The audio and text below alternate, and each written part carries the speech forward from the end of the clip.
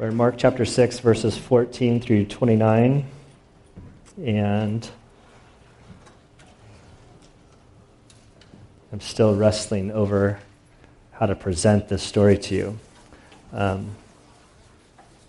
We've been working our way through Mark, and so I'm going to read the text broken, and so you can just follow along, and then I'll explain after I read why I did what I did. I think is the best way. So we're in Mark chapter 6. We'll begin in verse 12. We'll read through verse 16, and then I'll read verse 30. Father, we do thank you and praise you for this day. We thank you for your word. We ask that you would help us to navigate this story. This is just a great narrative. The story that unfolds here is kind of sleazy,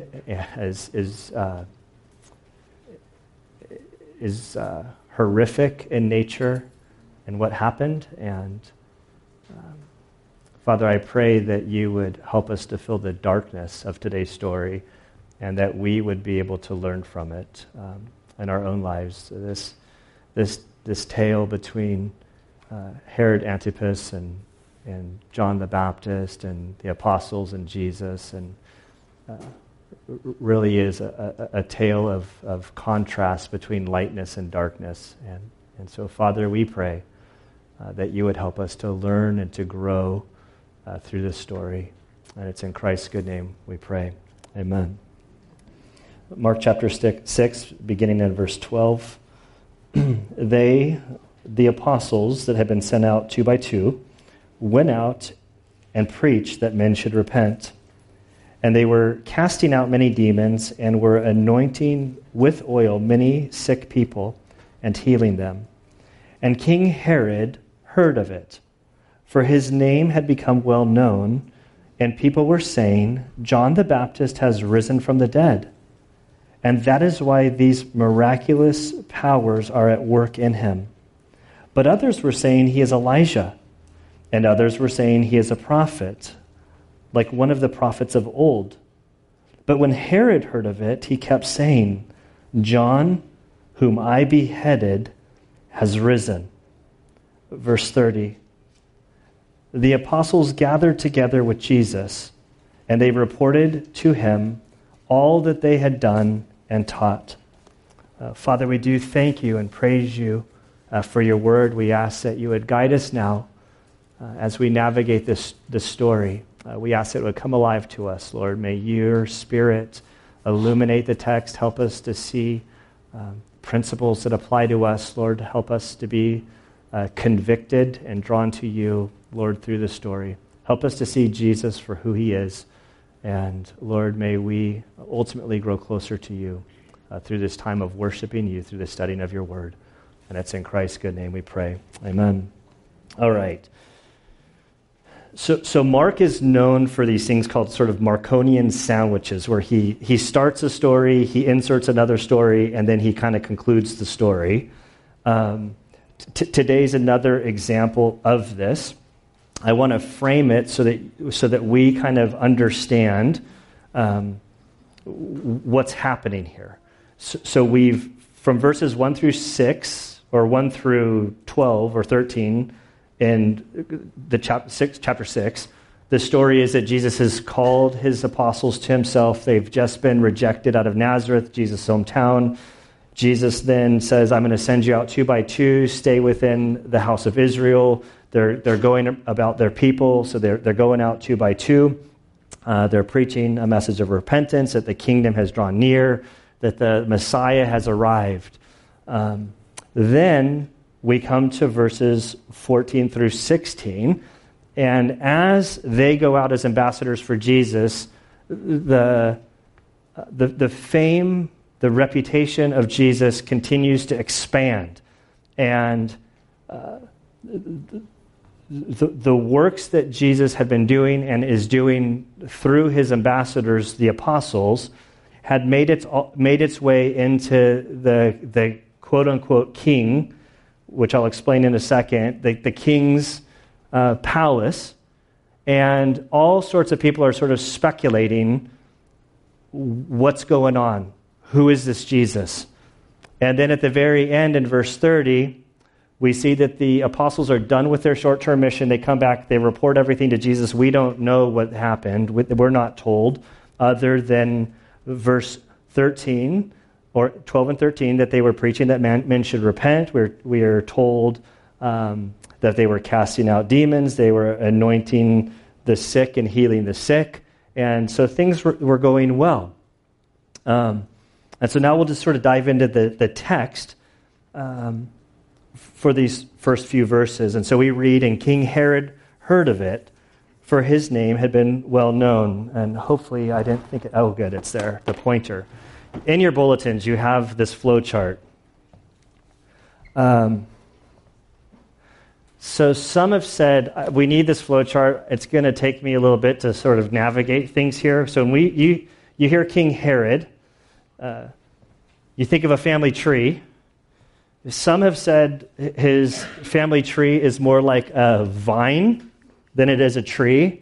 Or as Beth Howard, who's from South Carolina, she often says that many people from the South, they don't have family trees, they have family wreaths because they're sort of interconnected. And so right away, we run into some issues, not issues, but you can miss it. So I'm going to try to make sense of what you have in your bulletin because it's kind of important. So we read King Herod, so you think, okay, King Herod, which one are we talking about? Are we? And so the father is Herod the Great. So this is Herod the Great on top of the flow chart here. Each bar represents generations from him.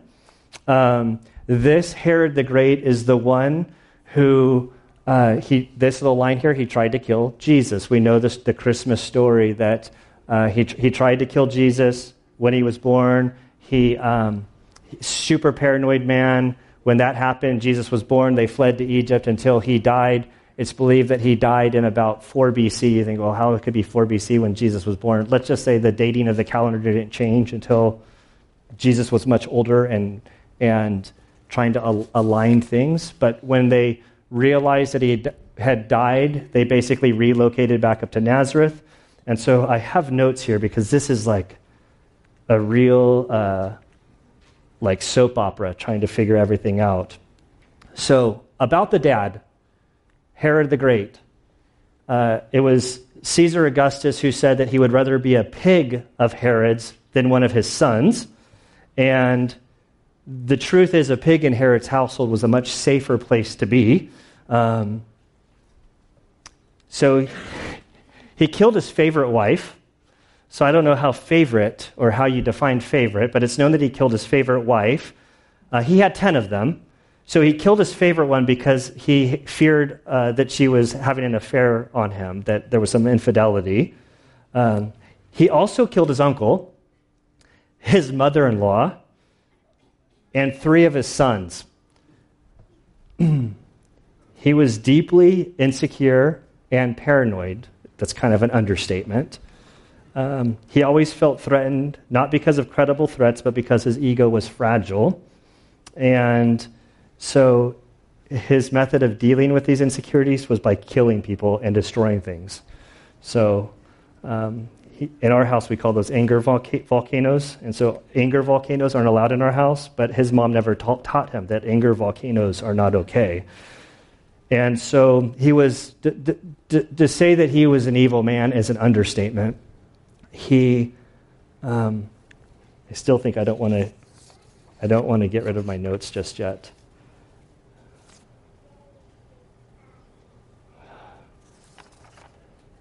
Okay, yeah,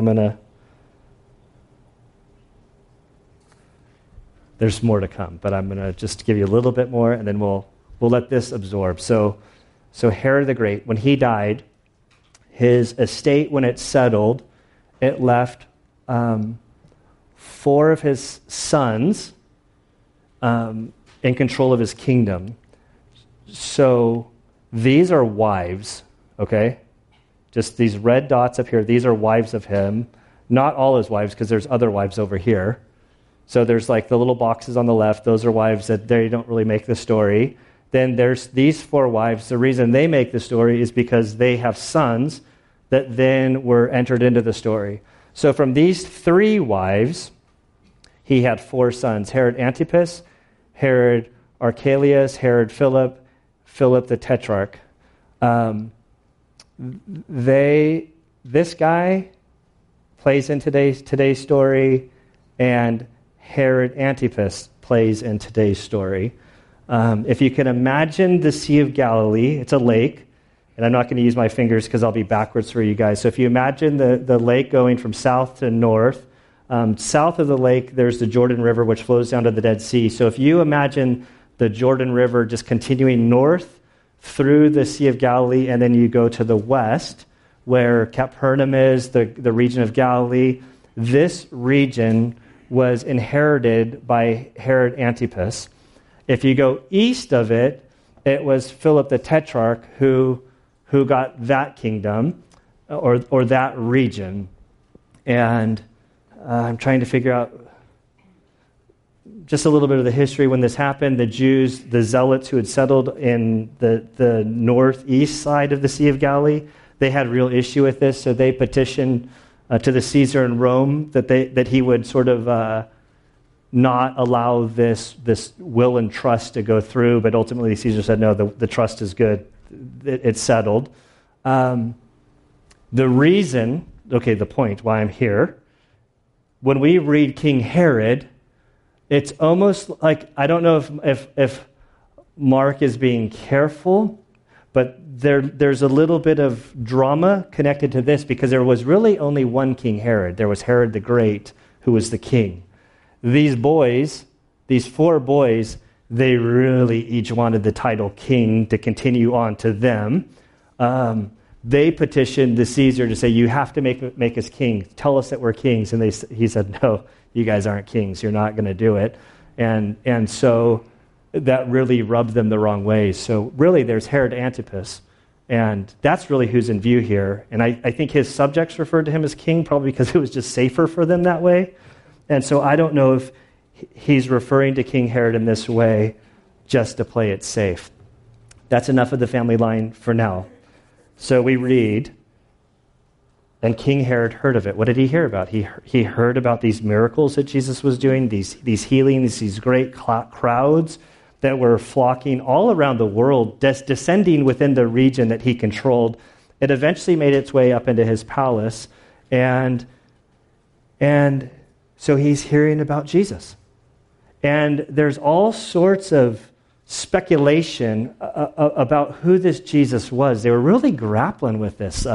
Clearly he was doing things. He's teaching, he's drawing crowds, he's healing. And we read here, and people were saying, John the Baptist has risen from the dead, and this is why these miraculous powers are at work in him. So there's this one rumor is kind of going around that John the Baptist has risen from the dead. Now, if you're reading the Gospel of Mark for the first time in a vacuum, not knowing any outside of information, you would suddenly read, John the Baptist is dead? What? Mark hasn't mentioned this to us. The last we see of John the Baptist is that he'd been taken into custody, and I think it's chapter 1, verses 14 through 16. He's taken into custody. That's all we've heard. And so if you're reading this, it's like, wait, whoa. John the Baptist was killed? How was he killed? But we don't know. Mark hasn't given us this information. But some people were saying that he was killed, he was risen from the dead, and now he's sort of like haunting everybody, and he's doing these things because he was executed. Or, well, he's risen from the dead. We don't even, I filled in the blank that he was executed. He doesn't tell us that. Then others in verse 14 were saying that he's Elijah, this great Old Testament prophet who never tasted death. He was taken up into heaven. This is another idea.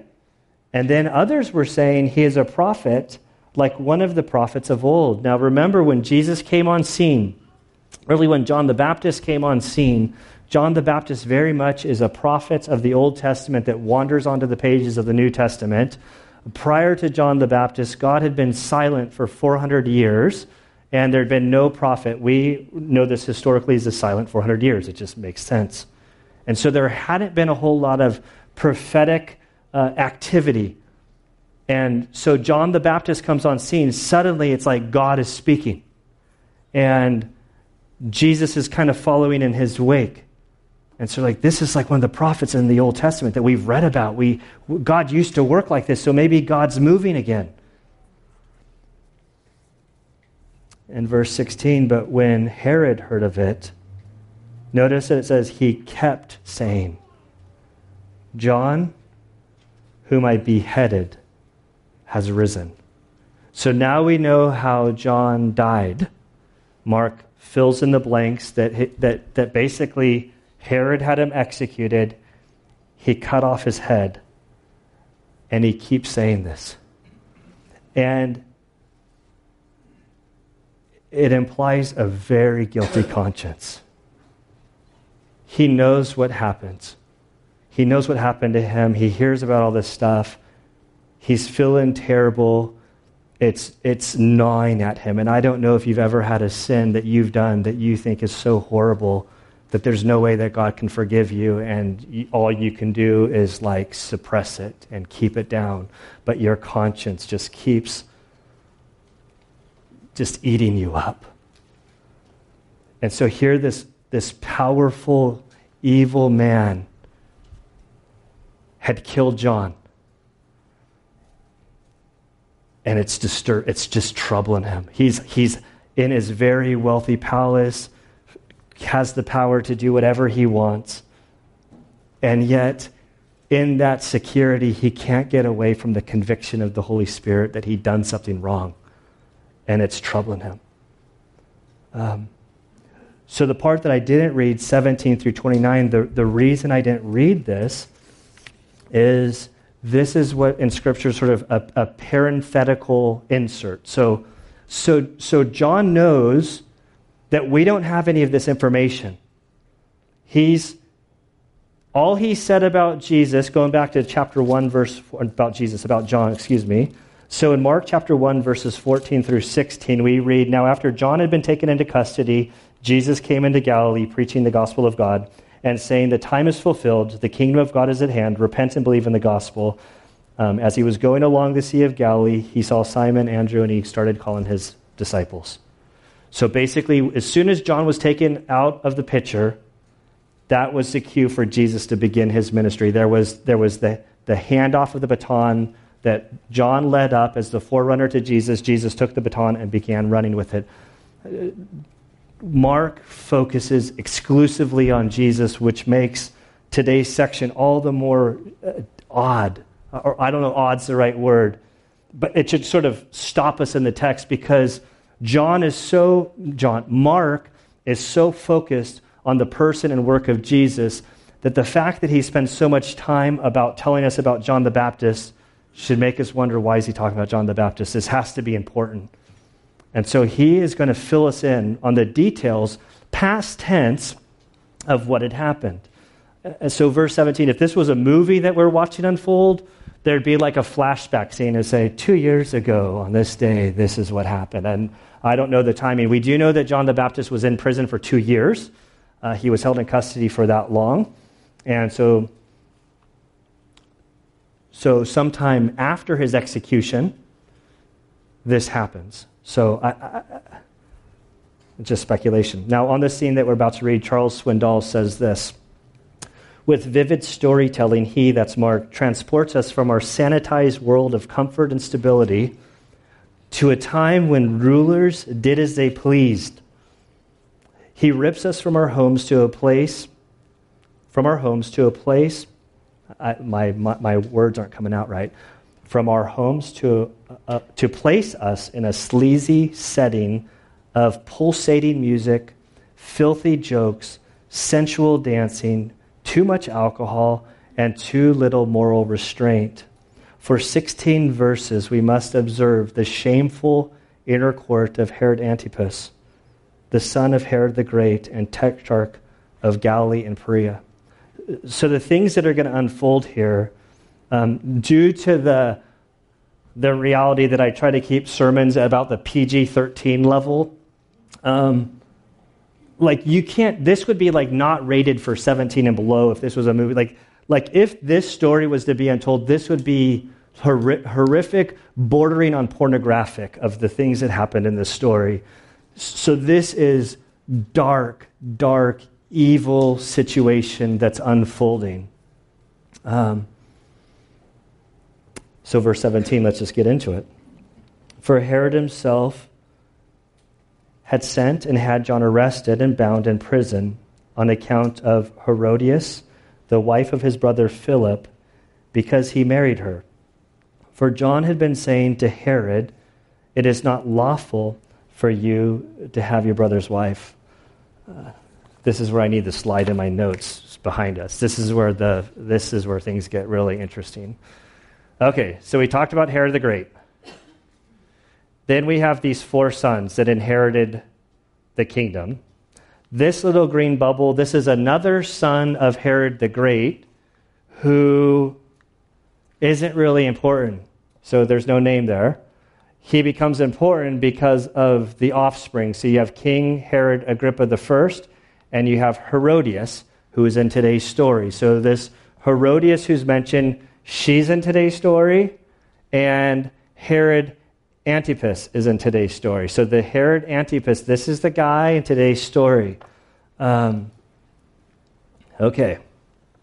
I'm going to walk through very slowly with this, with you all. So Philip, this guy over here,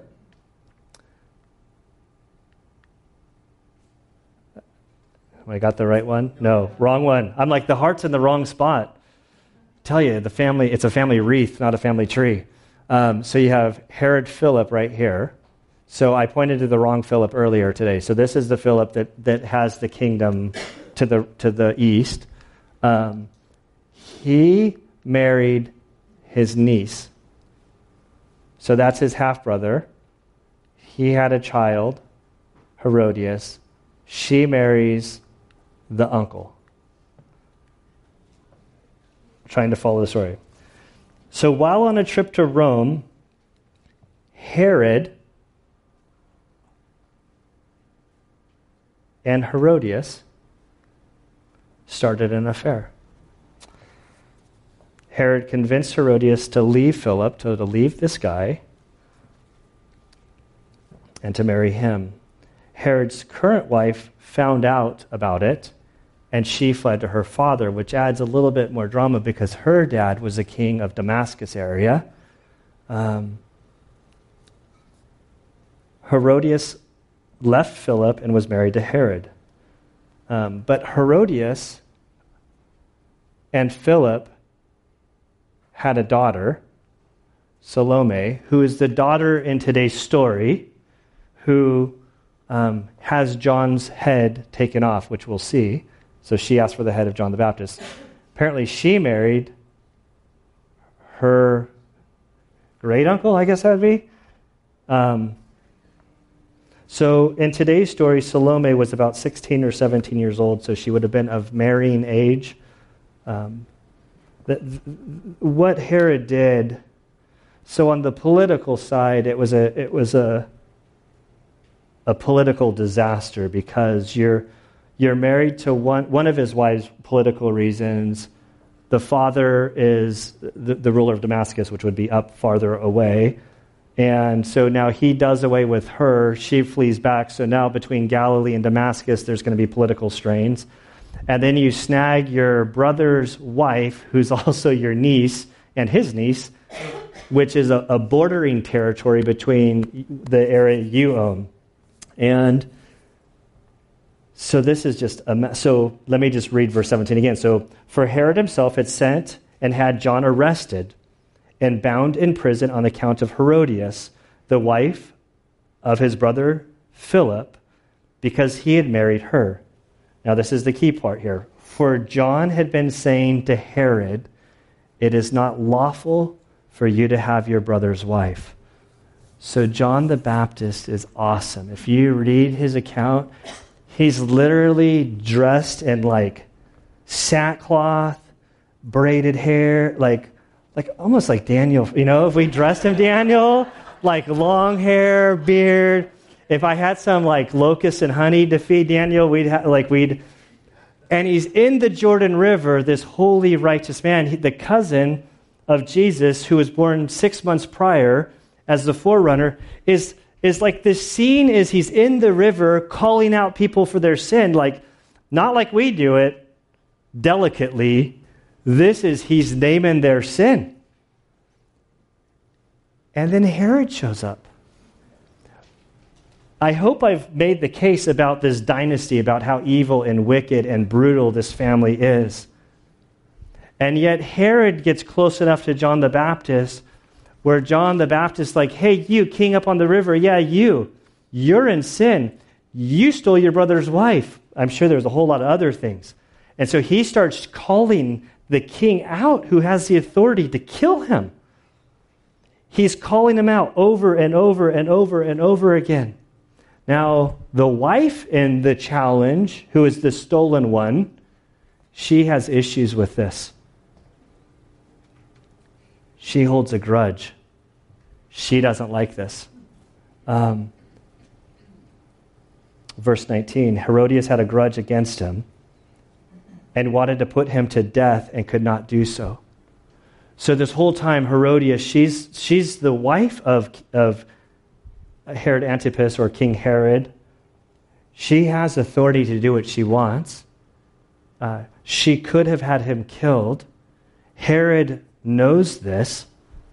And we're told later that even though John the Baptist is calling out Herod, he kind of likes it. Like, it's kind of...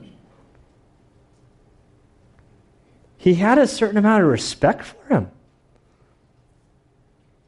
And so we're told in verse 24, Herod was afraid of John, knowing that he was a righteous and holy man, and he kept him safe. So there's all sorts of speculations about him. So he arrests him to basically keep him safe from being executed.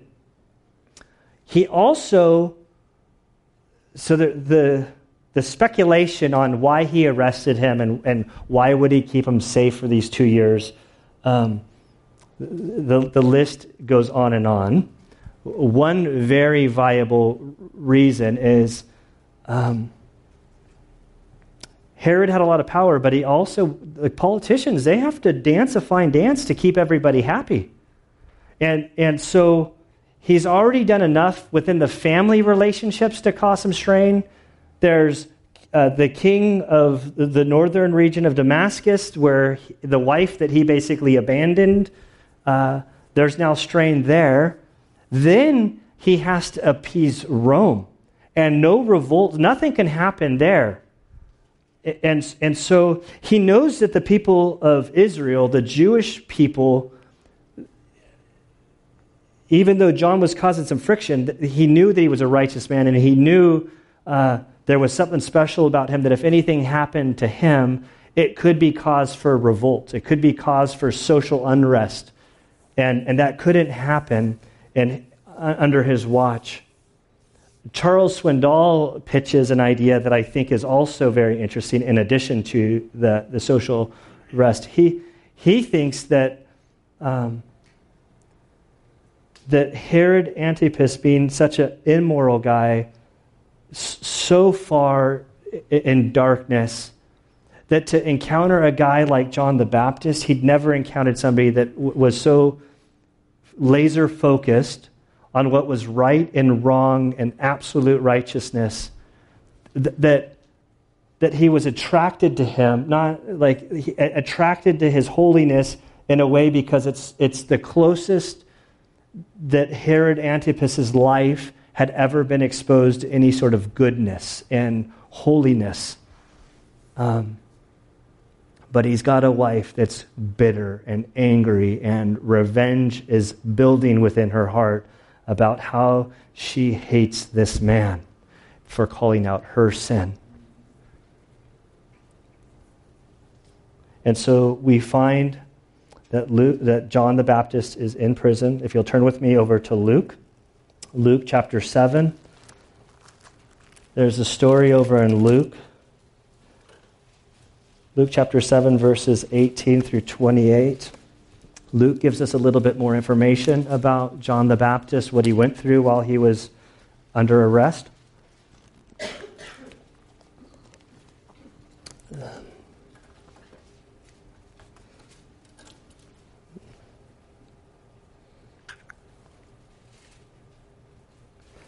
I'm trying to figure out where I want to enter in. So in verse 17, this report concerning him, that's Jesus, went out over all of Judea, that's the southern part of Israel, and the surrounding district. So John is in jail. Jesus' ministry is flourishing. The report about Jesus is going everywhere, like we see in today's story. In verse 18, the disciples of John reported to him about all of these things. And so they're able to go make sort of visits to him and while he's held in jail. And so they're reporting to him about the things that Jesus is doing. Verse 19, summoning two of his disciples, John sent them to the Lord, saying, "Are you the expected one, or do we look for someone else?" Now remember, John the Baptist is a cousin to Jesus. To sort of to build excitement for Christmas, which is coming, it's just like a few months out. I'm looking forward to Thanksgiving, and then there's like the two big holidays that are coming. We read about how he came about. Remember, his dad is at the temple service. They're both old. They're beyond childbearing years. They were never able to conceive, and he goes into the holiest of holies doing this, and the angel visits him and says, "You're going to have a son." And he's like, "How in the world is this possible?" And God says, "Well, I'm going to punish you and just take away your voice." And so he comes out doing charades, explaining what had happened. And then his wife conceives. They have this son that was set apart from birth to be the forerunner of Christ.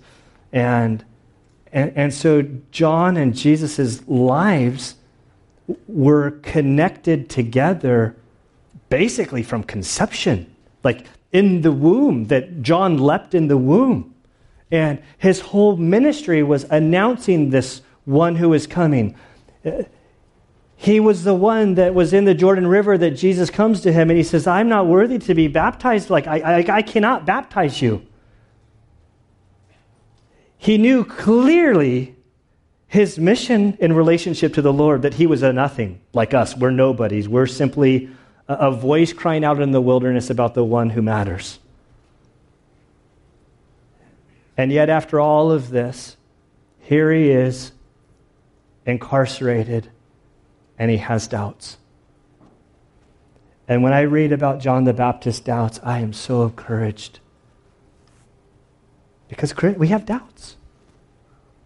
Like, there are times in our lives when we can't put all the pieces together about what is God doing in the midst of my life as everything's fallen apart. And it's encouraging to me that this John the Baptist, who we'll read, that Jesus identifies as the greatest man that was ever born of a woman.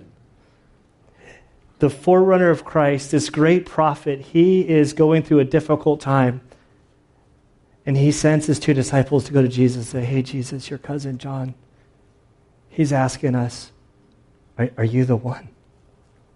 Are you the anointed one? Are you the one that we're expecting?"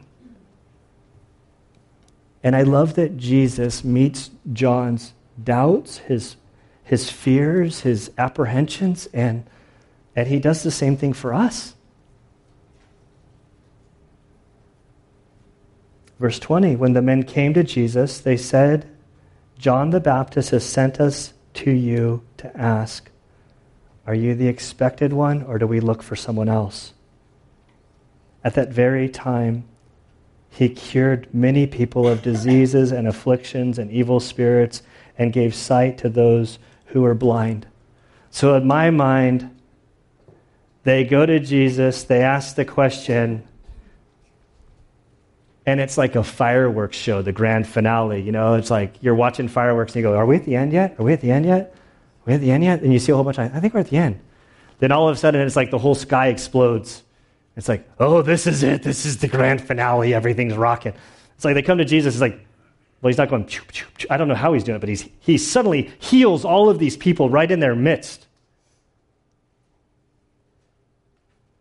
And in verse 22, he answered and said to them, go and report to John what you have seen and heard.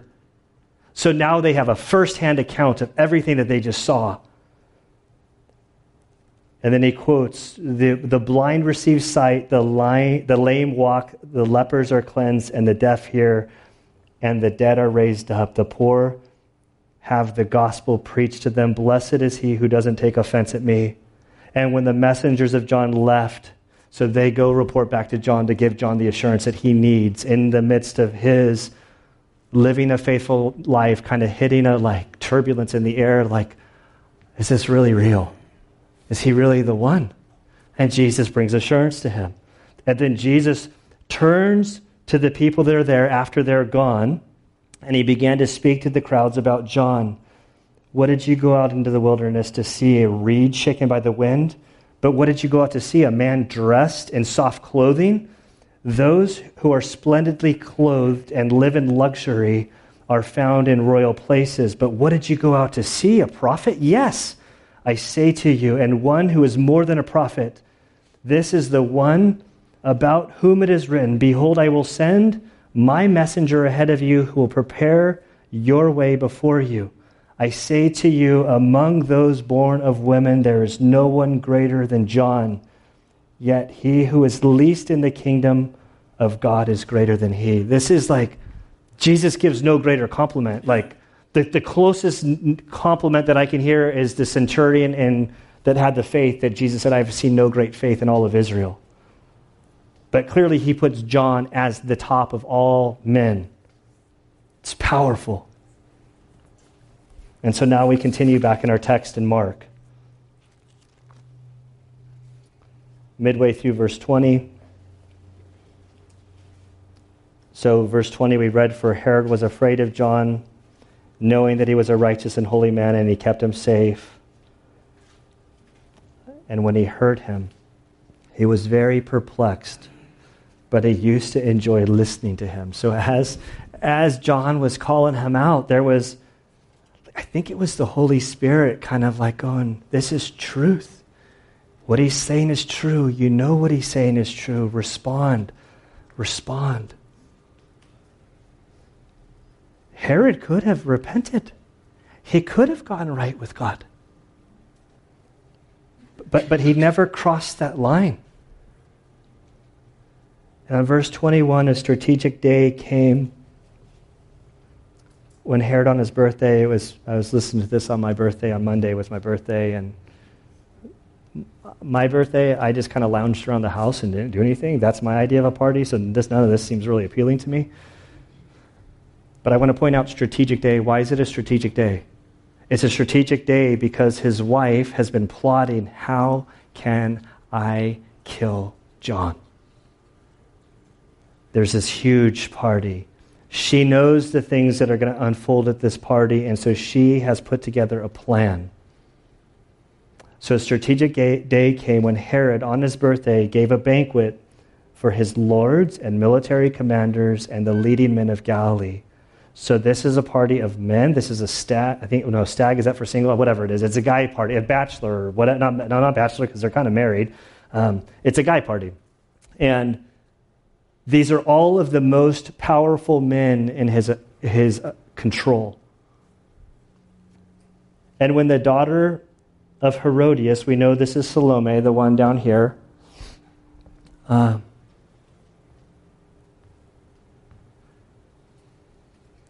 which it just makes me think about her. There's just so many questions. She's got her mom is kind of mad for being called out, but then her dad lost his wife to this guy. So she's got stepdad who she doesn't like at all. There's all sorts of room for bitterness, anger, payback. All of this is in that story. So the daughter of Herodias herself came in and danced. And so this, they say that this was very well known. So this is a notch kind of above a prostitute, but below a performer. often by the end of the night, there would be sexual exchanges. So this is the sleaziest of sleazy. 16 to 17 years old, she's coming in and she's dancing and she pleased Herod and his dinner guest. And the king said to the girl, "Ask me for whatever you want and I will give it to you." And he swore to her, "Whatever you ask of me, I will give it to you up to half my kingdom." Now, he's not speaking literally that I'll give her up to half his kingdom. This is hyperbole. This is he's saying, just whatever your request, I'll give it to you. So the girl knew what she was supposed to do. She knew that she was supposed to go in there. She knew she was supposed to dance. She knew that she was supposed to raise the excitement level to where Herod Antipas would be foolish. But she didn't know what she was supposed to do when that point came. And so she runs out. So immediately she came in a hurry to the... Wait. I got ahead of myself. And verse 24, and she went out and said to her mother, "What shall I ask for?" "Mom, he said anything. Where do you want me to go with this?" And she said, the mother, "The head of John the Baptist."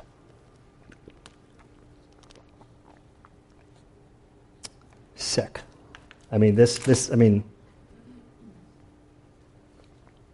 Verse 25, immediately she came in a hurry to the king and asked, saying, I want you to give me at once the head of John the Baptist on a platter.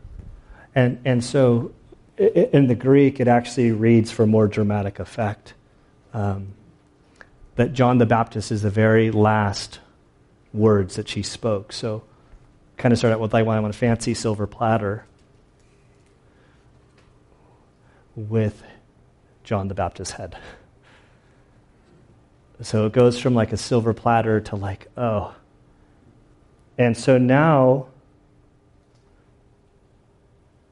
Herod has given his word in front of all of his buddies, all of these powerful men.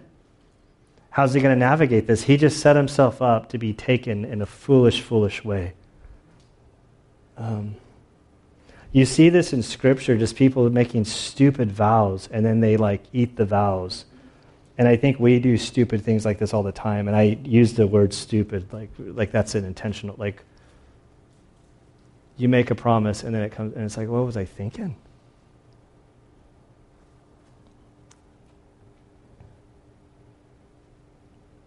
And so, verse 26, the king was very sorry. I don't sense that this is that he was sorry that he put him, this is he's sorry that he's now in this pickle.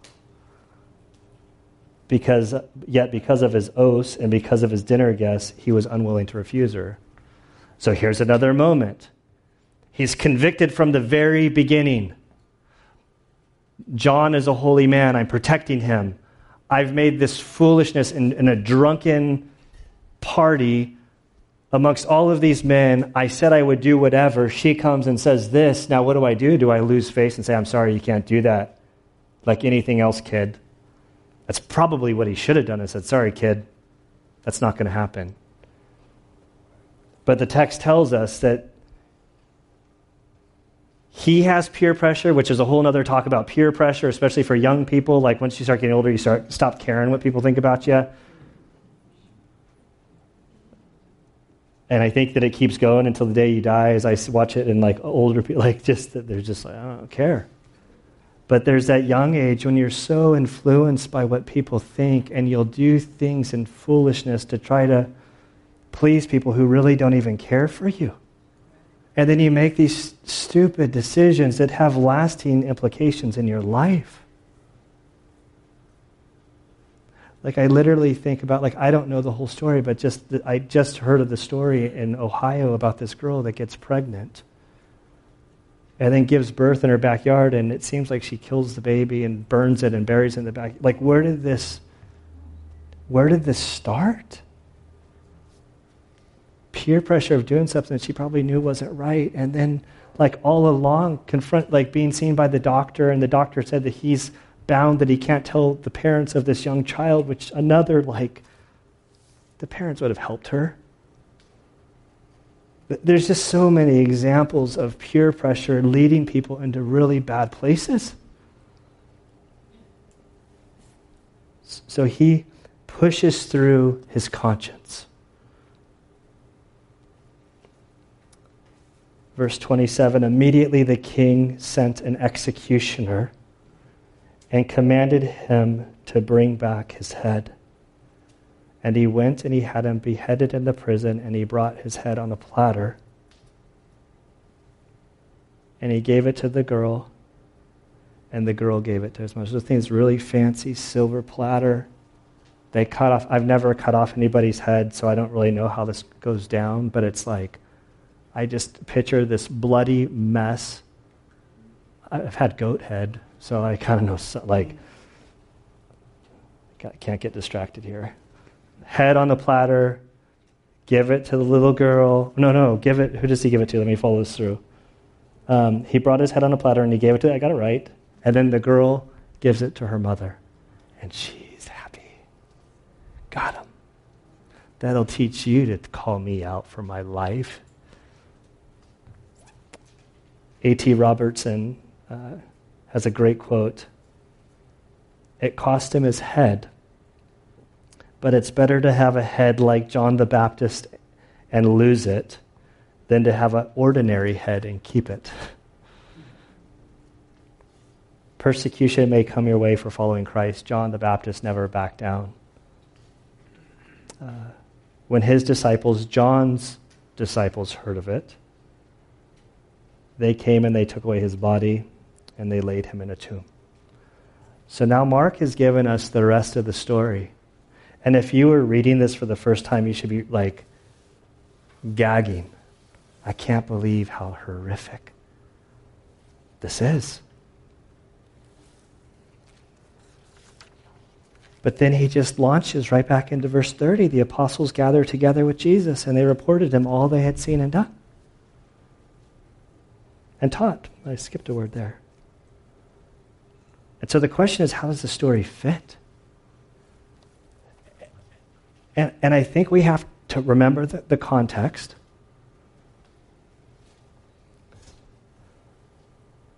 He's giving us information. We can't deny the importance of John's life. This man, Jesus reports as being the most important life, and the power that he had. He was blatantly confronting sin of the nation, so not for judgment, but so that they would get their hearts right before God, so that when the true judge came, they were ready to receive him. I think sometimes our life as Christians, Christians all the time get a bad rap that we judge other people. And I'm sure it's true in probably some or many cases that everybody judges that. I mean, there's judgments that are made. But I don't always think that the saying is fair to Christians, because I think what happens a lot of the time is you live your life for Christ. I see it all the time, and I go into an environment, I walk in, they know I'm a pastor, and they swear, and I don't say anything. I don't care. I was in the military for 12 years. I've heard it's not there's nothing that I'm going to take offense. I'm just not going to take offense. It doesn't even flash, but then they see me, they're like, oh, I'm sorry for offending you. It's like, oh, I think, well, first I kind of smiled. I was like, no big deal. And I think to myself, it's not me you should be worried about offending. It should be God. That's who you're really convicted by, and I'm just making his presence known to you. But so often, Christians take the blame for the conviction that non-believers feel because the Spirit of God is convicting them of their sin, and it's highlighted when a believer comes near them. There's a story, I think it's John Stott tells. So John Stott is this famous theologian, and he had a buddy that was in upper echelon of society. And he was not a believer, and he had the opportunity to go golfing with Billy Graham. This story is well known.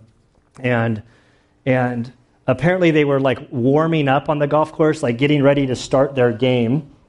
And before they start at the first tee, this guy storms off and is like, I'm not playing with you guys. I'm not getting involved. I'm not participating. And he goes to the putting green and he's like doing his own thing. And the friend comes over and is like, man, what happened? Like, why are you acting like this? And he's like, I'm not going to spend 18 holes with this guy preaching at me, lecturing me, talking about religion. I can't take any more of it. And the guy looks at him and he's like, I'm sorry. I totally missed it. What did Billy Graham say to you? The guy's like, he's like, well, in all truthfulness, he's just there. Like, he hasn't said anything to me.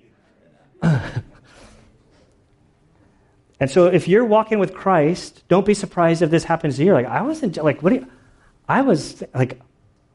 about the golf game. Like, I'm going to shank these, whatever it is.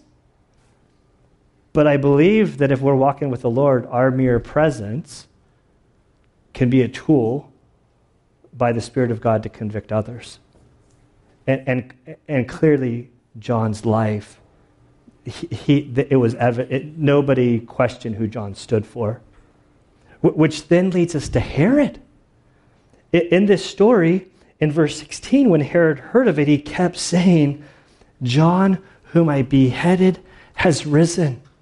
I don't know how much time has gone through. He's talked to John firsthand. He's been called out by him. He was perplexed and very interested in the things that he said to him. And we know by John's message that his message was, hey, repent, get right with God. So there was a story of God's grace to King Herod. And instead of responding to the message, he doubles down, digs in his heel, and says, I'm not listening. And now he's become paranoid that Jesus is doing it, and he's like having the worst case scenario in his mind. This guy that he cut his head off has risen from the dead, and now he's doing all these things, and he's coming after me. Like, talk about paranoia, guilty conscience, which I'm not going to give a guilty conscience story, but we've all had guilty. Like, raise your hand. Have you had a guilty conscience? Oh, yeah. It's horrible, isn't it? There's nothing worse than a conscience that's nagging at you. Our consciences are a good thing.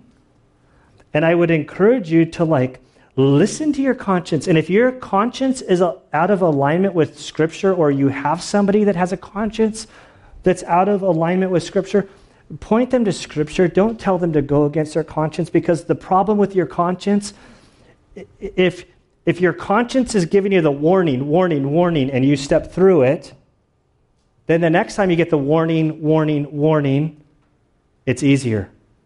It's easier. And then the Bible talks about in 1 Timothy chapter 4, verse 2, he talks about people that have seared their consciences. It's like a steak or a piece of flesh that's in a war battle, and it gets cut off, and they brand it to sear it so that it stops bleeding. That's the idea that your conscience then is rendered void. And so allow your conscience to, heed your conscience. As you place yourself in the Word of God, and the Word of God is in your heart, and you navigate your life, you're going to get zapped by your conscience. And listen to your conscience. Your conscience isn't always perfect. That's why we put the Scripture first. But there's hope for your conscience. I don't know if you're sitting here today struggling with a sin that you've committed in the past, something that you think there is no way that God can forgive you. I assure you that Jesus on the cross has paid for your sin fully and completely. I want to go to Hebrews. I want to end with Hebrews. If you'll turn with me to Hebrews chapter 9. Hebrews chapter 9, verse 11.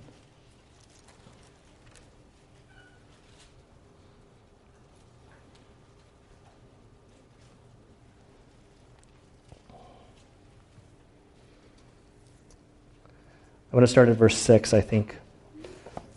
So verse 6, now, when these things have been so prepared, the priests are continually entering entering the outer tabernacle, performing the divine worship.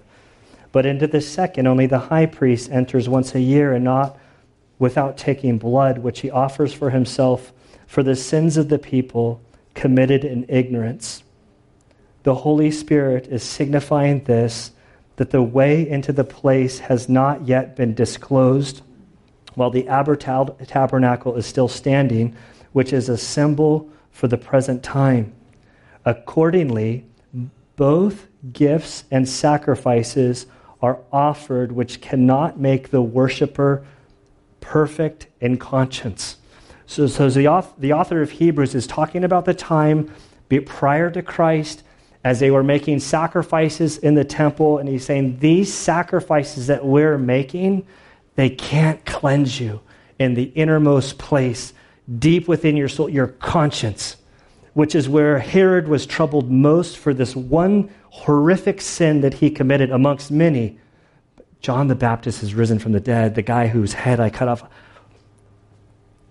But then we read in verse 10, since they relate only to food and drink and various washings, regulations for the body imposed until a time of Reformation. But when Christ appeared as a high priest of the good things to come, he entered through the greater and more perfect tabernacle, not made with the hands, that is to say, of this creation, and not through the blood of goats and calves, but through his own blood.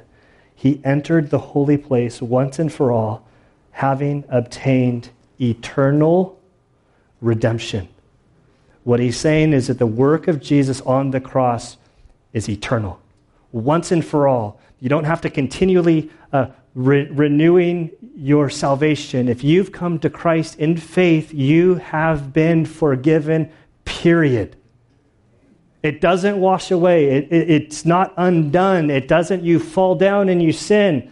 It's secure.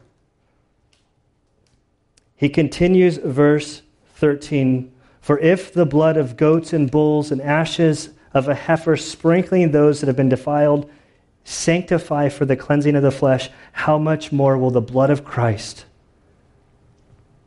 who through the eternal Spirit offered himself without blemish to God, cleanse your conscience from dead works to serve the living God. So on the cross, he's cleansed you from that innermost place. That sin that you think is unforgivable, there's forgiveness available to you. It's amazing. And yet we allow Satan to enter our minds and tell us that we're not forgiven because of you fill in the blank, whatever your greatest sin is. Or Satan is holding you back from receiving the gift of salvation because you have deemed yourself unworthy to receive the salvation that's been offered to you. Let's pray. Father, we do thank you for Jesus. We thank you of the story of this evil man, Herod, and his whole family line. They stand in stark contrast to the purity and holiness of Christ and his coming. I thank you for this prophet, John the Baptist, who paved the way, who preached this message of repentance, preparing the hearts of men and women to receive the King. It's a shame to see that Herod Antipas never received and that he violated his conscience and never did what was right. He never received this gift that he was so close to. Father, I pray for those amongst us who maybe aren't sure of who Christ is. Some might say he's a good man, was a good teacher, fill in the blank. Father, I pray that you would help each in this room to see Christ as the Messiah, the perfect one, the perfect sacrifice who died on the cross on our behalf, that it was final, once and for all. I pray for those that haven't crossed the line to receive salvation. Father, I pray that you would help them to respond, that they would receive Christ as their Savior, It's simply by believing. It's not by works. Father, for those of us who have believed, Father, we ask that you would help us to receive and to recognize that the ultimate forgiveness that we have, that there is no sin that we have committed that Christ didn't pay for. Father, there are things in our past that haunt us, that Satan uses to discourage us, to lure us away from walking faithfully with you. And so, Father, I pray that you would lead us into godliness, that we would be like you, that we would live our lives fully surrendered, honoring you in all that we do. And it's in Christ's holy name we pray. Amen.